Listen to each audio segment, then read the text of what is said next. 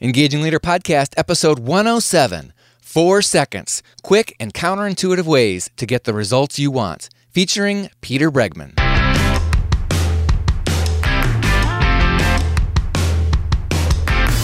Does your leadership inspire trust, passion, and action? Welcome to the Engaging Leader Podcast with Jesse Leahy, consultant, writer, and speaker. Jesse has helped executives engage hundreds of thousands of people. Join us now for principles to communicate, engage, and lead with greater impact. Welcome to the show, Engagers. The things you and your team want most: peace of mind, fulfilling relationships, doing well at work. Those are surprisingly straightforward to achieve, but habits and behaviors often trip up our best results. Today, Peter Bregman is going to help us learn quick, counterintuitive actions that save time, boost energy, and increase productivity to get the results you want. 4 seconds can help leaders and organizations make intentional choices that lead to better outcomes. And Peter Bregman is going to show us how to do that. Peter began his career teaching leadership on wilderness and mountaineering expeditions, and then moved into the consulting field with the Hay Group and Accenture before starting Bregman Partners in 1998. His new book is 4 Seconds, all the time you need to stop counterproductive habits and get the results you want. His previous book was the Wall Street Journal bestseller, 18 Minutes, Find Your Focus, Master Distraction, and Get the Right Things Done. That book was named the Best Business Book of the Year on NPR, and it was selected by Publishers Weekly and the New York Post as a top 10 business book. Peter Bregman, welcome to Engaging Leader. Thanks so much. I'm happy to be here. Peter, your previous bestseller, 18 Minutes, was about how to focus on the right things. What's the thrust of 4 seconds? 4 seconds is really what to do with that focus. So, if 18 minutes, I was focused on helping you structure your days and your weeks and, your time around the things that are most important to you, we still need to use those buckets of time really effectively and productively. And how we relate to each other, how we think, how we connect with people at work, how we lead, that's all very much a part of, how to be productive. So it's not just about managing our days, but it's, how we act during those days that really determines our success. That makes sense. And as I was reading the book, I was feeling like, unlike a lot of books where they're suggesting extra things to do to maybe make you more productive, a lot of times I was thinking, he's just telling me a way that's going to feel like I'm paddling downstream instead of trying to paddle upstream. Or maybe a better metaphor is 18 minutes maybe helped me pick the right path, and 4 seconds is going to help make sure that when I'm on the right path, now that I'm on the right path, I'm strolling downhill instead of trying to climb uphill. I love it. And if you're really thinking in terms of a stream, let's extend the metaphor. But I love that metaphor, which is that you could pick the right river to paddle down, but there's a ton of rapids in that river, and you've got to navigate the river that you're going through in order to really get safely to the bottom to have fun. And yeah, I don't want to add a ton of things to people's to-do list. What I really want to do is to give you things you could do in the time you were going to spend on this anyway, but help that time be hyper-productive. So, how do we stop ourselves from getting into arguments that are completely unnecessary and derail us and actually leave us disconnected and our goals farther from where we wanted them? How do we have our mindset that allows us to produce more as opposed to kind of really trying to get everything perfect and not get anything done? How do we operate with others at work in a way that helps to support the growth of the organization and the ultimate outcome we're all going for, as opposed to kind of politics that derail me? So it's really about saying, not how do we spend more time on things, but how do we use the time we have to be much more effective. Well, speaking of time, explain the title for us. Why 4 seconds? So 4 seconds is the amount of time it takes to take a deep breath. And what I want to do is I want to interrupt our normal patterned responses, right? That's the goal. I want to interrupt those responses. And so we need something to interrupt the responses. What happens in a lot of situations, and this is the brain science behind it, is you have a stimulus that comes. Someone yells at you in the hall, and that stimulus hits your amygdala. Your amygdala is your limbic brain. It's the emotional response part of the brain. It's the earliest reptilian brain, right? So this is the part that goes fight, flight, or freeze. And someone yells at me, and I just see a saber-toothed tiger, and I yell back. And it's this reactive place from which we act. And what I want to do is I want to slow that down. So what we really want to do is allow enough time for that stimulus to go through and past the amygdala and to reach the prefrontal cortex. That's the part of your brain that thinks. So if your prefrontal cortex is responding, then you're going to have more thoughtful, logical, outcome-focused responses. So we want to give enough time. And I spoke with a neuroscientist, a guy named Dr. Josh Gordon, who's a professor at Columbia, to ask him, like, how does all this brain science work? And how much time does it take to give your prefrontal cortex, right, the thinking part of your brain, time to gain cognitive control over your amygdala? Because that's the game. The game is we're trying to gain cognitive control over the amygdala to prevent our amygdala from yelling back. And he said 1 to 2 seconds. Takes about 1 to 2 seconds. So I felt super generous when I was writing this book. And I decided to double that. And that's why it's 4 seconds. You're so kind. So 4 seconds, the amount of time it takes to take a deep breath in and out is more than enough time to switch ourselves from the reactive brain and put us into thinking brain mode, and thereby interrupt sort of the knee-jerk responses and take more of an intentional response to a given situation. Exactly. Perfect said. One of the very early in the book tips that you provide is about how to build the muscles within us to overcome the urge or temptation to distractions.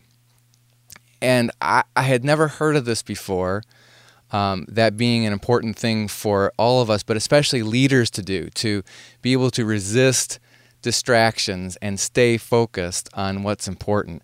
Can you share with us how we go about doing that? Yeah, so I'm a big fan of meditation. And what meditation is as simple as it could be, right? You sit and you breathe. That's it. You got it covered. And if you really want to do it so that you're settled, set a timer. That's how I do it. So I set a timer for 20 minutes for me. You could do it for a minute or 10 minutes or whatever you want. And then you breathe and you don't move until the timer goes off. So that's all it is. And there's a tremendous amount of benefits that you get from meditation in terms of your health and wellness and your calm mind and all this stuff. But the thing that's not really talked about that I think is one of the biggest advantages of meditation is building this muscle, right? Building your capacity to resist urges. And here's how it works. It's actually quite simple. I sit down to meditate. And when I'm sitting down and I'm meditating, I relax my mind, and when I relax my mind and I go into this sort of somewhat unfocused time, and I'm not reading anything, I'm not looking at anything, I'm not producing anything, I get a great idea. This always happens. So I get a great idea, and then I think, oh my God, this is the best idea. This is the best idea ever that anyone has ever had, right? And I've got to write this down. And if I don't write this down, I'm going to forget it. And this is my golden egg. Like, this is the thing that's going to actually change the world. And I sit there and I don't do anything. Because I can't do anything, because I've made this agreement with myself that I'm not going to write it down. Or I hear my kids screaming in the other room, and I think, oh my God, I really got to go help them. I got to fix their problem. And I don't do anything because I'm not allowed to, because my deal with myself is I'm going to sit. And all of that time, I'm getting urge after urge after urge, and I'm resisting every single one of those urges because I've made this deal with myself to just sit.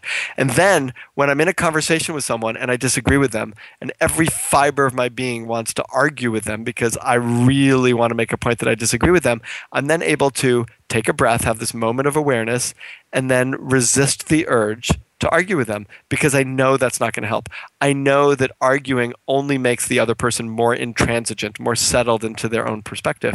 So at that point, I can use this skill that I've developed in meditation to pause and resist the urge.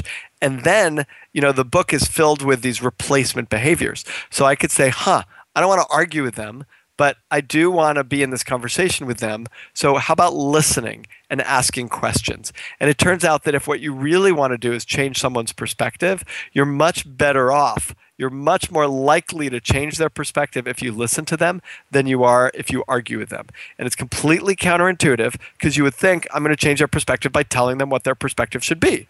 But it doesn't work that way. So it's a counterintuitive approach. Listen.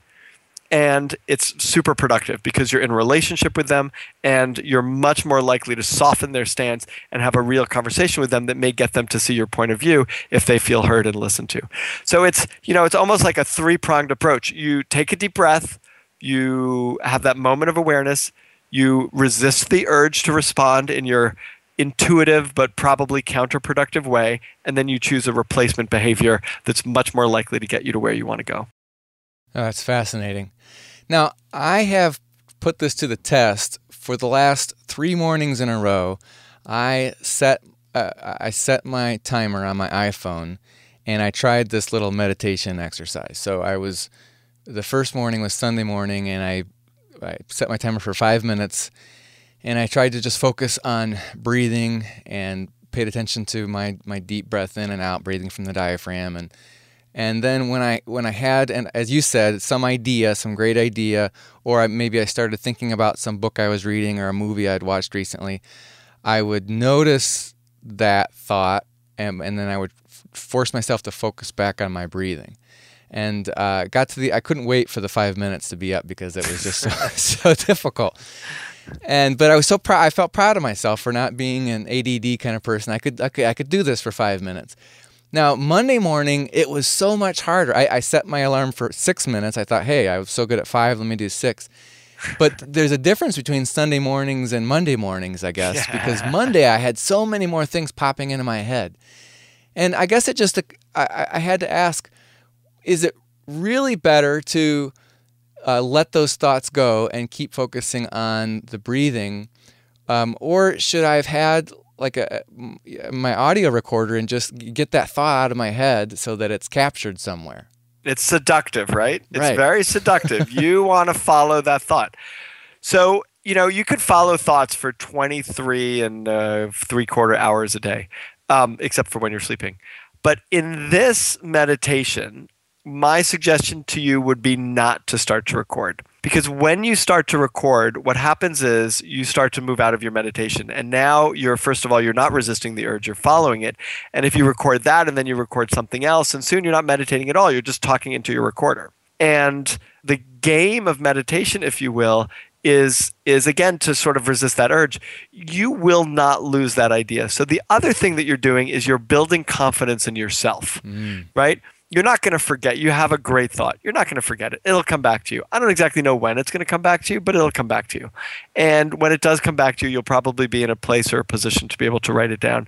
But for your meditation, you want that to be the unfocused time so other ideas come to you. The other thing you want to do is to see how your mind works. Many of us have minds that work against us, not for us. And to watch your mind work is really useful. But if you start to follow what the mind asks you to do, then you're no longer watching it work. You're really just being controlled by it. So here, you want to also increase your capacity to say to your mind, oh yeah, that's okay. I'll remember it later, but I'm not going to write it down right now. And, your mind is going to start to do something. It's going to say, no, you're going to forget this. And now you're going to forget this. But you forget a lot of things. And, if you don't write this down, you're going to just continue to be the absent-minded person you are. And rather than surrender to, the bait that your mind is giving you, you're able to go, I see what you're doing. And you probably do that in other places in my life too. You probably talk me down from things that I want to do. I'm on a diet and you're probably going, you could just have that one little cookie. Come on. And, you're going to do and say things that's going to sabotage what my intentions are. And I want to become well acquainted enough with you person in my head, that I can make choices about what I listen to and what I don't listen to, and therefore take away a little bit of the power that's controlling me. Wow, I love it. So this little exercise, it could be as short as 5 minutes, or I think you said you usually do 20 minutes in a morning. Yep. Can not only do all the health benefits that we frequently hear come from meditation and improving stress, increasing relaxation, and improving blood pressure, that sort of stuff. But it can help you overcome absent-mindedness. It can improve your self-confidence, and it can increase your capacity to overcome distraction and stay focused on what matters most. Exactly. It just seems like that's all very, very important for a leader, because we all know leaders who they're ADD, if you will. They're just so unstructured, I guess, and jump from priority to priority, and they feel creative doing so, but then it's like the whole tail that they're wagging. The whole organization is trying to jump and keep up with them, and nobody ever stays focused on anything long enough to make a real difference. Exactly. And so, what we're really doing is giving ourselves the time and the space to focus on one thing at a time. And that allows us, when we're in our organization and there's a million things going on, they're just not in our head, they're outside of our head. We have the capacity to find that center, to find the quiet spot in the middle of all of the craziness and stay grounded, and from that place make decisions that ultimately will help us to succeed and help the organization to succeed. Well, speaking of helping the organization succeed, let's talk about goals and performance. You suggest something that flies in the face of almost all other books, talking about setting goals and how that is so vital to helping an organization be successful. Yeah, so, I don't mean never set a goal, but I think we have to be very cautious about goals, because goals can really be helpful, but they can really get in our way.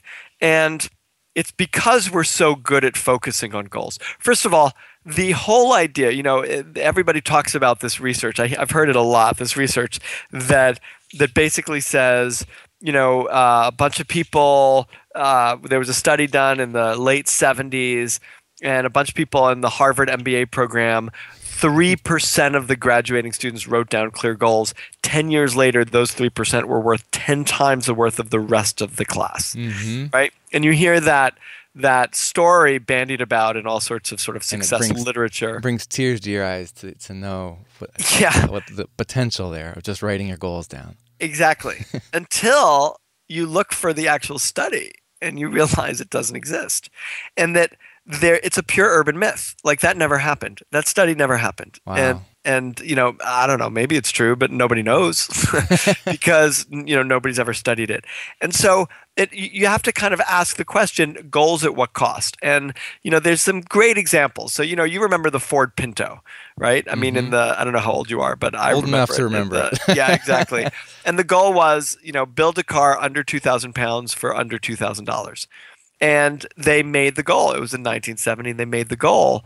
And they made the goal by cutting out safety checks that meant, in the end, that was the car that ignited when it was rear-ended. 53 people died, and there were lots more injuries because they achieved that goal. There's another goal. The New York Jets quarterback, Ken O'Brien, was throwing too many interceptions.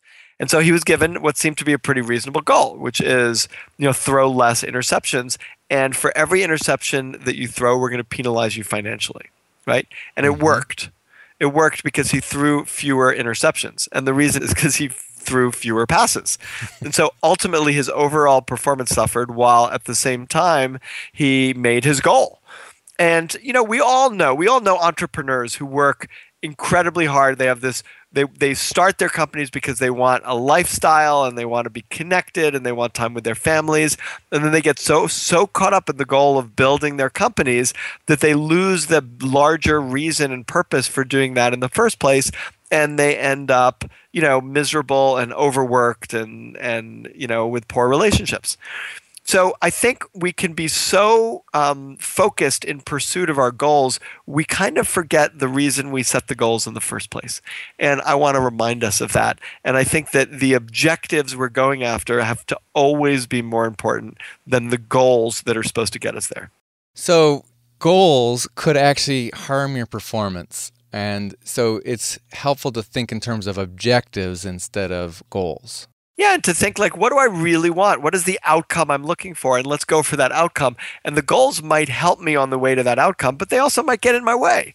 And, we don't always see it. So, because the goals are small picture and, the outcomes we're looking for are usually bigger picture. So, to keep your eye on that becomes very important. One way that's kind of helpful, I think, is because often we goal-oriented people get so fixated on the goals that we forget to enjoy ourselves along the way, and that you're probably in your line of work not just to make money, but because it somehow fits in with your passions and your wiring.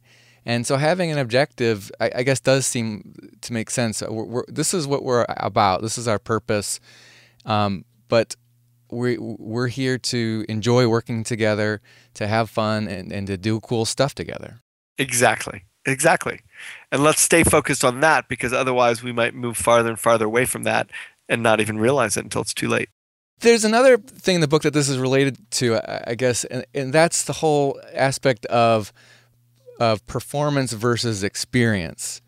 And so many of us put all of we recognize the importance of beginning with the end in mind and establishing a certain outcome that we're after. But that raises the big risk of people being too fixated on what seems to be a success, or being too worried about failure and not taking the learning risks that are necessary. How can you help us be more experienced focused? We take ourselves, I think, far too seriously. And we try to make everything perfect, and we try to really be approved of. And we do all of this stuff that leads us to do our best to perform really well. And in some ways, that's a great goal to point out that if we're successful we've probably moved away from our sweet spot.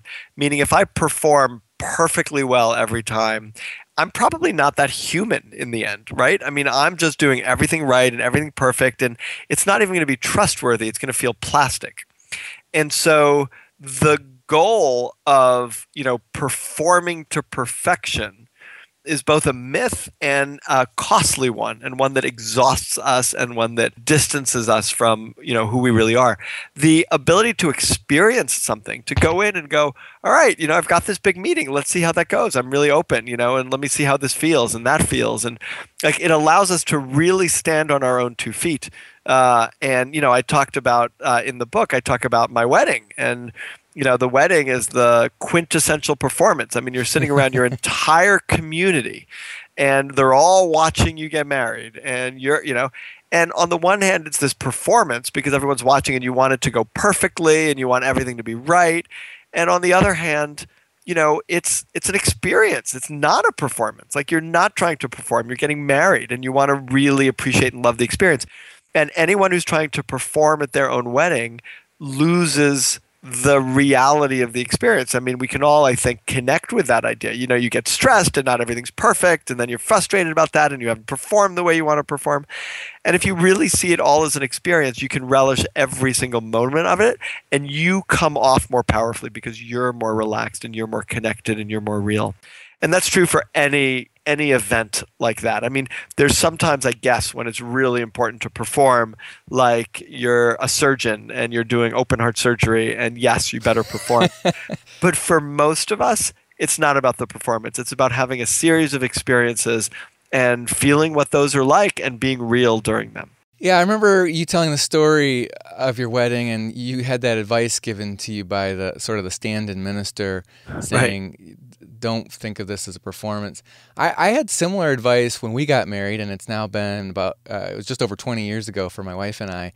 And it was some friends of my parents who said, hey, our best advice as you're getting married is I forget the exact words, something along the lines of don't think of it as a performance. But I will remember their exact words when they said, think of it as a party, that you want to at some point look around and say, this is a really good party.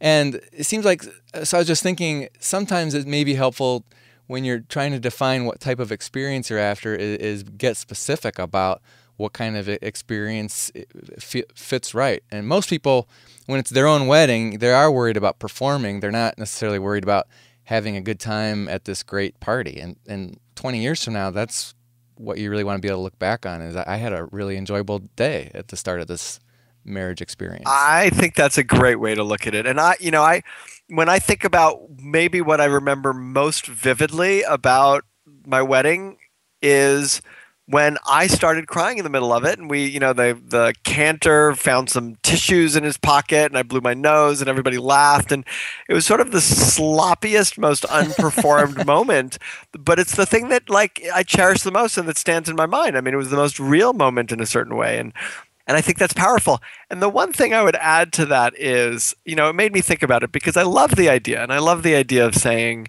yes. Let's decide what kind of an experience we want that to be. Let's frame it so we know to take advantage of it. And I think that's good. I think it's also worth questioning, can you step into the experience with utter curiosity and not have any expectation? Because still, when you go in with the expectation of this is going to be a really great party, if it's not a really great party, then you've sort of disappointed yourself because you haven't met your own expectation. But if you go in to go, you know what? I've never been married before. I bet I'm going to feel all sorts of amazing, crazy, maybe uncomfortable, maybe fun, glorious, weird things. And I'm going to see what it all feels like. And I'm going to go in there, and this might be a great party. It might be a great ritual. I might be annoyed with people. I don't know what I'm going to be. So let me go in there with a really open and curious mind and attitude and see what's waiting for me over the next 3 hours. You provided a great little tip in the chapter on experience versus performance, and I immediately had to share it with my family that I think helps put it in that framing. Tell us about that. And I say this jokingly to myself all the time, it's kind of asking the question, I wonder what it feels like. I wonder what it feels like. Or even to say, so that's what it feels like. That's what it feels like to be at my wedding and cry in the middle of it. That's what it feels like to fail miserably in a conversation with my boss.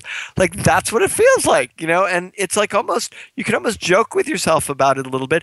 But again, you're expanding your capacity, because when you are willing to feel anything, you can do anything. That we ultimately choose not to do things, right? I won't have that difficult conversation with a colleague. I won't take that risk that has the potential of really blowing my business out of the water. I won't have the courage to face ambiguity and keep moving forward. Those feelings are hard feelings to feel. And so we aren't willing to feel them. And when we aren't willing to feel them, we end up limiting our capacity to act. So if I basically am not willing to feel what it's like to be rejected by you, then I probably won't be willing to have a difficult conversation that we need to have.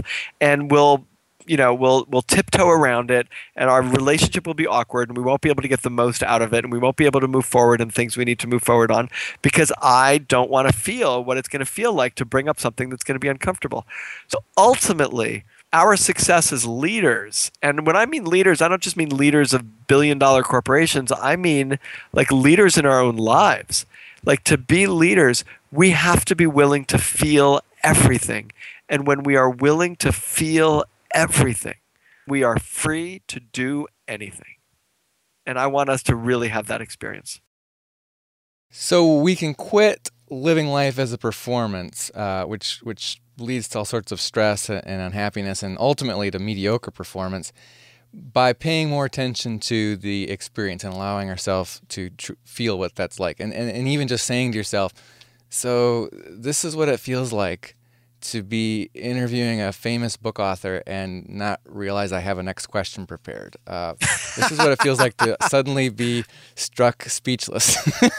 That's great. How does it feel? I love it. It feels very awkward. Yet, I bet you survive it. It takes, you're right, it does take away so much pressure, and it helps you to live more in the moment and learn from what's happening. Yeah. I shared that, as I said, I was in the middle of that chapter. It's maybe, I don't know, a third or a quarter of the way into the book, and I just had to stop reading and go share this with my family. And They immediately thought it was a great idea, but then it also set us up to be teasing each other the whole rest of the evening. Oh, so this is what it feels like to be listening to Dad tell us yet again another one of his great ideas. And I love that because it like reduces the tension. It brings some humor into it. It like, that's the reality. Like, I bet you were very connected in that moment with your family when they were sort of thing. So this is what it feels like. And you also can increase your awareness of going, I wonder like if they have this experience of me like talking to them all the time about my ideas. And it's you can respond. So this is what it feels like to be made fun of by your daughter, you could just kind of keep going. Yeah. And yeah. But it really does open you up to the freedom to fail, which is so important if you're ever going to learn anything, if you're ever going to stretch, if you're ever going to grow. Nobody ever... You just don't make any meaningful advancement in life if you aren't willing to fail sometimes. In my view, that's absolutely true. And, we've got to fail because, and this is something that I write in the book, that failure isn't just an annoying step on the way to success. It is success, right? When you like understand failure and you navigate it and you survive it and you move through it, you are learning the tools to succeed. That, it's not just about success and avoiding failure. It's about the steps to doing things successfully, which inevitably includes failure.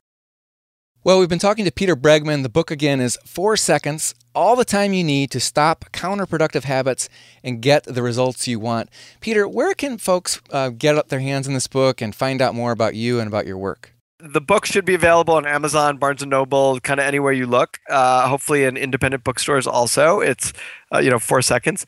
Getting in touch with me or more information about the book, or, we run a leadership intensive and we do coaching, is peterbregman.com, Peter, BREGMAN.com. Excellent. Peter Bregman, thanks for joining us on Engaging Leader. Thanks so much for having me. This was really fun. All right, Engagers. Today we talked about how to use meditation to increase your ability to resist distractions and focus on what really matters.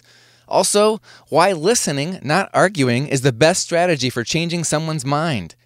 Why setting goals can actually harm performance, so focus on objectives instead. And how to stop performing and say, this is what it feels like to start experiencing the moment. And of course, that will immediately improve your performance. Well, we talked about all that, but I've got to tell you, we've only scratched the surface. There's a lot more great tips in the book, so I encourage you to get your hands on 4 Seconds, all the time you need to stop counterproductive habits and get the results you want, by Peter Bregman. And we'll provide the information and links that Peter mentioned on our show notes for this episode, which you can find on our website at engagingleader.com/107, as in episode 107. And while you're on the show notes page, you can engage with us by providing your thoughts or questions in the comments section, or by clicking the red Send Voicemail button. You can also engage with us at facebook.com/engagingleader, or on Twitter, where I am at Jesse Leahy.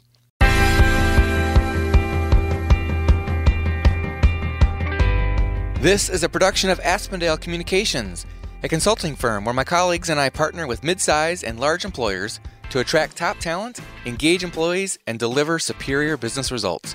Find out more at AspendaleCommunications.com.